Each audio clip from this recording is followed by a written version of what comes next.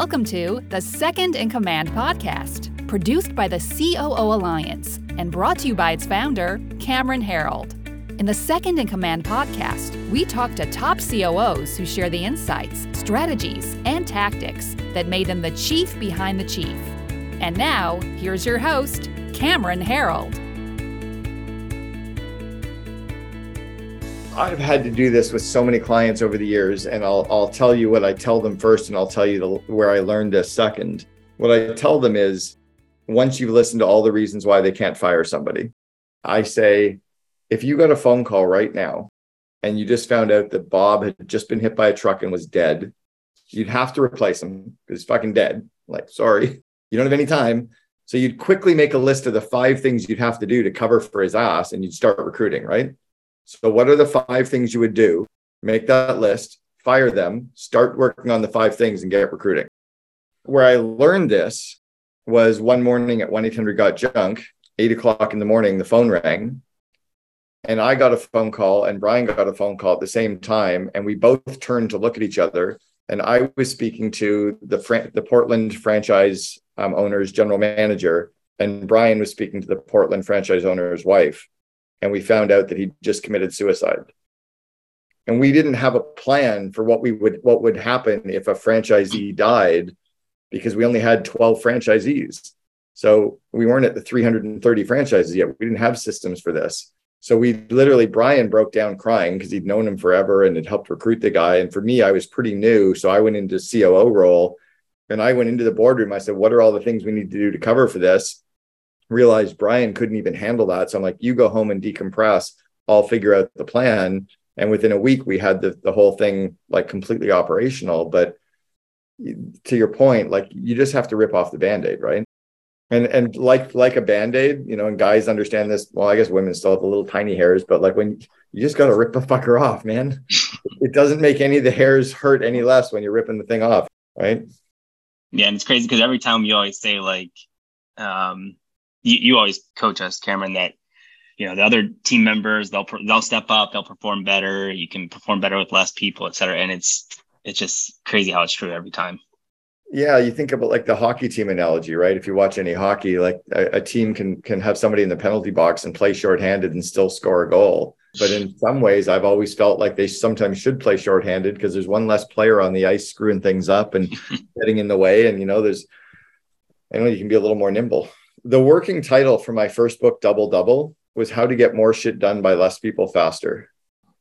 Right. And I think we have to, as a company, revisit that as a strategy meeting, sit down and say, what would we do? I just did this yesterday with a client. I said, I was last night at dinner. It was Guy Berry from Redirect Health. It was his CEO. And I said, what would you do if you had 10 times the amount of customers coming in next month? What would you have to change? Because he was worried that they're growing too quickly. They're really scaling fast and he wants to slow down on marketing. I'm like, fuck you, man, spend more. I want you to grow even faster. So what we're looking at is what are all the things he would have to change if he had 10 times the amount of clients without adding people. So he looked for things in the business that could be systemized and automated and optimized and how they could do things as a group. And he realized they could change a few things that are pretty simple that would allow them to scale even faster.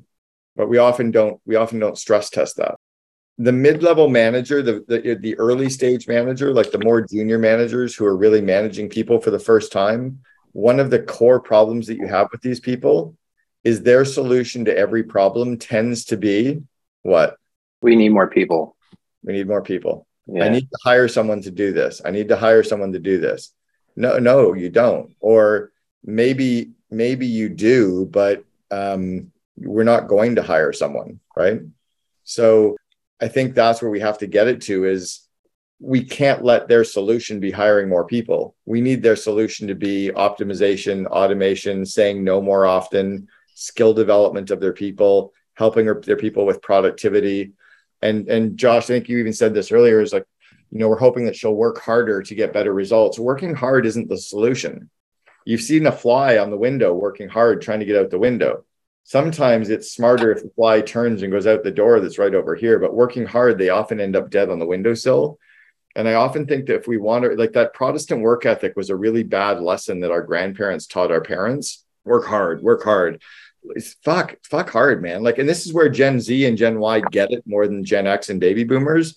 They're all about optimizing stuff, automating stuff, outsourcing stuff, offshoring, so they don't have to go to work. Like, they'll offshore their job and they'll work for an hour managing 7 people in the Philippines to do work for them. That's actually not illegal, right? It's just smarter than their boss is. So I think we have to look for those opportunities in our businesses as well, as how do we, get more done with less people faster? How do we optimize the business? How do we automate the business? Anybody have good resources? Like that's my biggest worry is we actually have a manager who's getting ready to have a remote employee due to family circumstances. And obviously she sits right next to her team right now, so she can manage what they're doing. And so this will be a totally new experience for her, managing a remote employee. And so my job is people development. So I want help understanding what would be best for her to do in order to manage her employee so that he is productive. We know he's a productive guy in general. So like we wouldn't be allowing this if we didn't see success, but I am a little concerned. Some people hate this, but it works. Or just daily stand-ups, like daily check-ins, like if they're on Zoom, whatever, like 15, 20-minute morning, afternoon, just check-ins. Keeps them engaged and the manager will know exactly what's going on. On the right stuff? Or are you worried about that they're not working? What is it you're thinking about, Heather? A little bit of both, just because it's a new situation. And I worked from home for 10 years and I remember transitioning from being in an office into a remote position and, wanting to stay in touch and wanting to be a part of the culture and the community still. And my manager was really hands off. So I didn't necessarily engage in that. And I had to kind of figure it out myself. And so I want her to be more proactive. And I know I need to train her on that. I just didn't know if anybody had, other than they will do daily huddles. She's actually great at her daily huddles. And I was like, you've got to make sure we have a plan for that. But what other things, especially to make him feel engaged still? Because we do a lot here. We do a lot of being in person. We do a lot of stuff that is incredibly engaging with our employees. Is anyone using any of the software that exists now that kids are using where they're doing like virtual study halls where they're sitting and studying and listening to music and doing work together, but they're all over Zoom? Studyverse? We haven't. Yeah, Studyverse. No, I don't think do we use that, Matt? No, but I think we taught about it on this call and I have it like on my notes. Did. Like it looks really cool. Yeah. I don't know if that's the kind of thing. Heather, how about having like your company Vivid Vision and or even asking them what they want to be working on? Have you had them decide, the core areas of the business that they want to be focusing on, getting them more engaged? Something about Gen Y that's interesting is they have to see value in their work. They have to see that the work that they're doing matters. And so if you often show them the goal and allow them to be part of the planning, figuring out how to get to the goal, they're going to be more engaged versus telling them what to do. That totally makes sense. I think that if they do feel like they're doing something rewarding and they can see the end result and what it's contributing to, I think would definitely help. I've even seen it with my kids where I used to ask my kids, like, so what do you guys want to do for dinner? And they'd give me the 3 different places they'd want to go. I'm like, yeah, no, I don't want to go there. I'm like, well, as soon as I shut down their ideas, they didn't really buy into dinner at all. And then I realized, like, if I actually gave them a theme and said, hey, I feel like Italian, what Italian restaurants do you guys want to go to tonight? Or I'm thinking Italian or Mexican, where do you guys want to go? If you give them that kind of a rough direction, so that may be something that helps them as well, is just, here's our goal, here's where we're headed. What are the core projects you want to work on? Or here's 3 projects we need you to do. And this is where situational leadership comes in. If you think about that module in the course as well and invest in your leaders, situational leadership, the reason it's the first module is I think it's the core skill that every manager and owner needs to be good at. So the way you lead people is let's just do this as an exercise. Heather, write down 5 projects that are on his plate. And Josh, I want you to pick an employee. All of you pick one person that reports to you or that you work with and put down 3 to 5 projects that they're working on right now and just write down what those projects are. You can short form it. You can just scribble it, however you want to do it. Once you've got your 5 written down, just put your hand up so I can see that you've got it done. Okay. Okay. Now for each of those projects, for this person, so the way situational leadership works is we lead people on a project by project basis differently. And we also coach and lead people differently. You could have the same two different people running the same project, you lead them differently. Or you could have one person running 5 projects, you have to lead them differently for each of the 5 projects. You lead them based on 2 things: their skill development and their commitment on a project by project basis. So for each of these projects, I want you to give them a rating of a 0, 1, or 2 for skill. How much skill do they have at this? 0 for no skill, 1 for some skill, 2 for high skill. So on this project, 0, 1, or 2, and do it for each of the 5 projects. Now, after you've done that, I want you to give them a rating for commitment. And commitment can kind of sway or vary based on if they're overwhelmed or if they're busy with family stuff or they're worried about screwing up or they're new and they don't want to disappoint or maybe they don't like doing it. What's their commitment level? They're either not into doing it, which is a 0. They're kind of into working on it, which is a 1, or they're really excited about working on it, and that's a 2. So give them a point value for commitment, 0, 1, or 2. Okay, so now I want you to add up the points for each project. So project 1, they either have a total of 0, 1, 2, 3, or 4 points. Project 2, project 3. For each project, what's the total points for that project? 0, 1, 2, 3, or 4. Okay, so do any of you have a project that someone's working on where they have a total of 0 points? Okay, give it to someone else. They're not into it. They're not good at it. You're pushing rope. Just find somebody else who is into it, who is good at it, give it to them. No judgment. It's like a CEO who's like, I suck at IT. I'm going to hire a head of IT. Okay. Doesn't mean you're a bad CEO. It means you've hired somebody who likes IT and they're really good at IT. Does anybody have a project where you have a total of 1 point? So they have a total of 1. This is when you micromanage the shit out of them. This is exactly what they need. They need to be micromanaged. They need to be given the step-by-step instructions of exactly what to do and how to do it. And they don't need to be told why it happens that way. They just need the step-by-step instructions. It's like a 2-year-old that you're teaching how to pour juice. They don't need the theory of why water or liquids flow the way they flow. They just need you to fucking show them how to do it, exactly how to do it, and hold their hand while they do it. And then cheer them on when they're doing it, because you're going to raise their confidence as they're doing it. If they have a total of 2 points, you're going to show them the plan, give them the whole step-by-step instructions. You're going to cheer them on lots, and you're going to explain why we do it that way. You're going to start giving them insights as to how and why you come up with the plans like that, because you're going to grow their skills so they can start coming up with their own plans to do things as well. If they have a total of 3 points, you let them come up with the plan. This is like that woman who, you want to do better. If she doesn't have the skill or is worried about getting fired, you might need to create some of the plan for her to get better. She might be too nervous to come up with her own plan, or maybe she's not, I don't know. But situational leadership will tell you if she has 3 points, she comes up with the plan. You make sure that she knows or that they know you have an open door policy. You'll be there to support them. You're going to cheer them on if they need it as well, but they're going to create the plan and you're going to help them, with the plan if they need it. And lastly, if they have 4 points on the project, does anybody have somebody with projects with 4 points? Just give them the project, tell them what the output or the goal needs to look like what completed is like, and just let them go. Don't follow up. Don't cheer them on. It's like my son just backpacked around Europe for 2 months by himself, organized everything, planned all his flights. When he was with us in Estonia, he had to get from our Airbnb to the airport, and I was going to book him a taxi and wake up in the morning. And my wife was like, dude, he just traveled for 2 months around Europe. He can get to the airport on his own. And so I didn't need to do it for him. And secondly, if I said, hey, good job getting to the airport on your own, he'd be like, Dad, I just traveled for 2 months. Like, you're cheering me on for something I already know I'm great at. It's pointless. You're patronizing me. So our style has to adapt, right? You don't want to cheer people on for the style. Like, it'd be like me saying, hey, Scott, good job walking. You're like, dude, I've been walking for 35 years, right? So be careful, or don't, I don't coach any of my clients on what they do. In coaching the team at Wishing You Well and Tyler, do you know that we've never once spoken about the Amazon platform and selling anything on Amazon? I don't know how to sell anything on Amazon.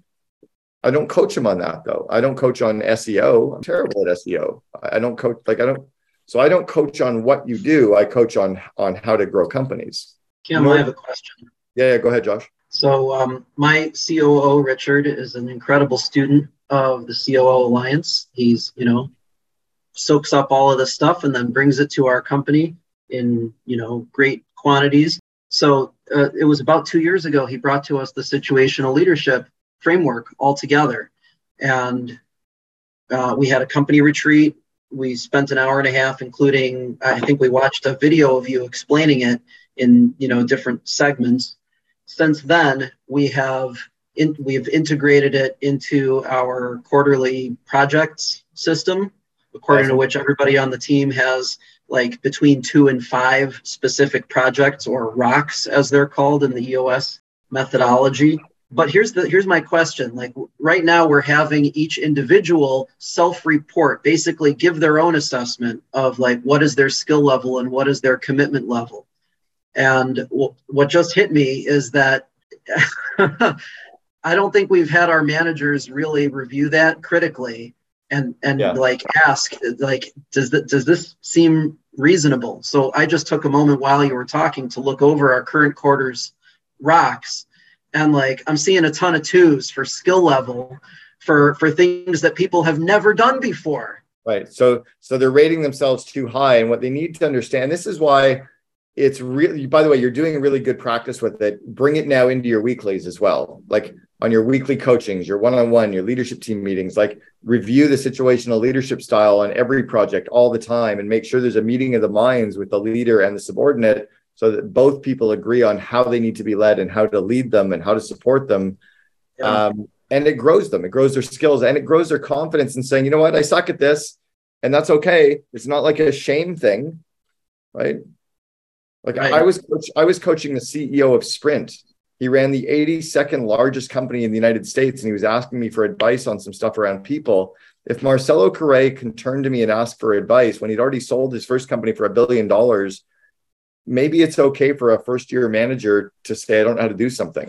But we need to give them the confidence it's okay to do that. Sometimes that's by us as leaders saying, oh, by the way, I'm only at 2 points on this project. I've got 1-on-1, right?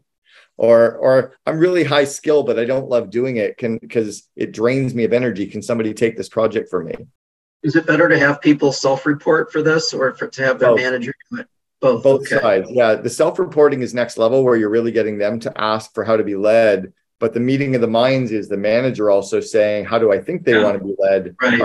Are we on the same page? Yeah. I think that's what's missing. Like the manager is not really thinking critically, and then they're not using it to inform how they like manage people throughout the quarter. We're just asking every week, hey, is this project on track or is it off track? And if it's off track, then that becomes an issue. And maybe if we have time, we figure out how to get it back on track. But I think we have an issue in and of itself of people being over optimistic with their rocks. That sometimes they say it's on track when really it's just barely hanging on by a thread. Yeah, and I think that's the key, is to make sure that both people are, into the good thing is they both understand what it is, and then it's practicing it and working on it. Situational leadership is something that the team at Starbucks, the leadership team at Starbucks, works on every quarter. They get more training around it. I would have all of your employees read the book, The 1 Minute Manager by Ken Blanchard, which is all based on the theory of situational leadership. I would have them all watch the module in the Invest in Your Leaders course, but watch it again 3 months after first doing it, and watch it again 3 months after second time doing it. Like keep revisiting and keep learning it. Because then you keep taking it to the next level. What I do when I'm ready to, let's say I'm ready to phone an employee or hopping on a one-on-one coaching meeting, I very quickly think to myself, okay, I'm going to coach them on this. What's their skill level? What's their commitment level? How do I coach? Like I try to cognizantly think about that. If I was in a physical office and I was going to hop up and walk down the hall to Brandon, as I'm walking to Brandon's office, I'm thinking about, is it S1, 2, 3, or 4? I have franchisees that worked for me at College Pro Painters 30 years ago now, back in 1993, who will call me up and say, I need you to S1 me on something. Like they just tell me exactly what to do here. I'm like, okay, awesome. It's not a bad thing. It's just saying, teach me this. Yeah. These are the stuff that, it's why when we grow our people's skills, it really starts to supercharge the organization because they're all speaking from the same playbook. They're also, if you build it, we had a mantra of the no blame environment, that people don't fail, systems fail, that Michael Gerber mantra. So our employees didn't feel bad about saying something was broken or something wasn't working because they realized it was no one's fault. It was just a system that was missing or a system that was broken. You know, they didn't feel bad about saying they didn't know how to do something because they realized that we got excited about getting to coach them and grow their skills and grow their confidence. I had somebody say, you know, are you worried that the remote employees aren't doing their job? And I said, if I'm worried about it, it means I have the wrong employees. But I think if we hire the right employees who are the right cultural fit, who are driven, I don't care if they're working 9 hours a day. I care if they're getting the results that I need for the money that I'm paying them. And then can I continue to give them more stuff that they can get the results for the money that I'm paying them, or do I have to pay them more to get those results? But that's all I care about is the ROI, right? I don't care if someone works from 9 to 5, right? That's kind of a pointless, archaic process. I don't want to think in my mind that I'm paying them to do 50 hours work and it's only taking them 5. I should know more of what they're doing, right? I should understand their jobs more to know what's actually getting done that I'm paying for the ROI. But sometimes that's just getting an activity inventory where you ask them to show you all the stuff that they're working on and how long it's taking so that you can understand optimization and how to coach them better and how to automate things or how to outsource or how to get some stuff off their plate that could be outsourced to the Philippines or, you know, could be automated. Does anybody do much of that where they dig in and actually look at the stuff that's on people's plate? They actually look at the, the projects that they're working on, et cetera? We just did this with our Philippines team. We had 5 Philippines employees and everybody was saying, hire more, hire more. And then I sat down with the managers of the Philippines employees and they were all like, nobody's plate is full. And I'm like, okay.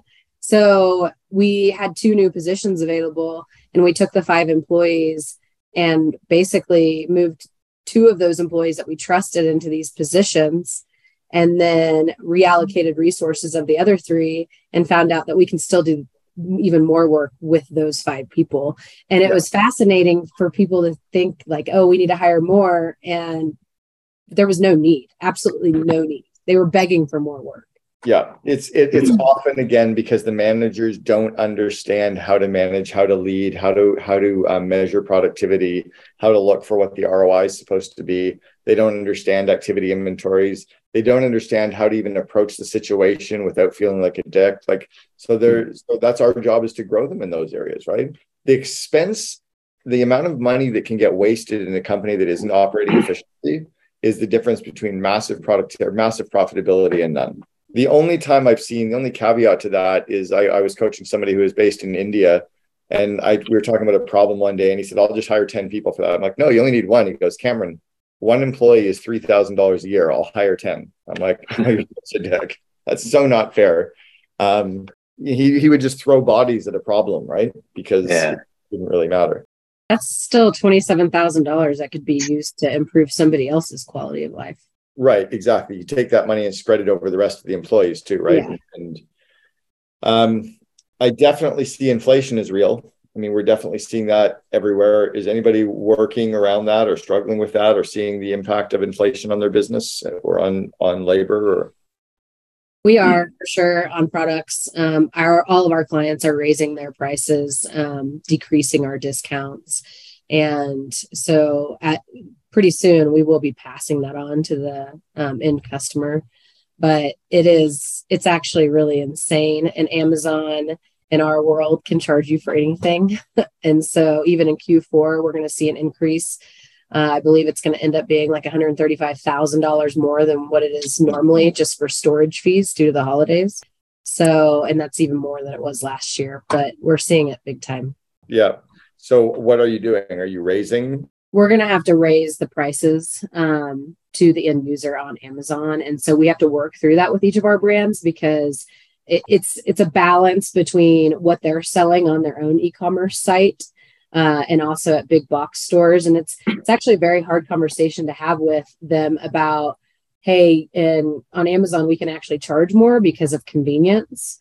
And so we have to, like, if you're not going to give us a discount on this end, we're going to have to charge the customers more. So, but it's a tough discussion to have with them. Yeah, it is for sure. I don't know your business well enough but I think you have to, as a team, sit down and figure out how can you go to your customers and ask for more money as well, and blame it on COVID and blame it on inflation, which, we've at least now been socialized by so much in the media about it and that it's real, that I think they actually understand.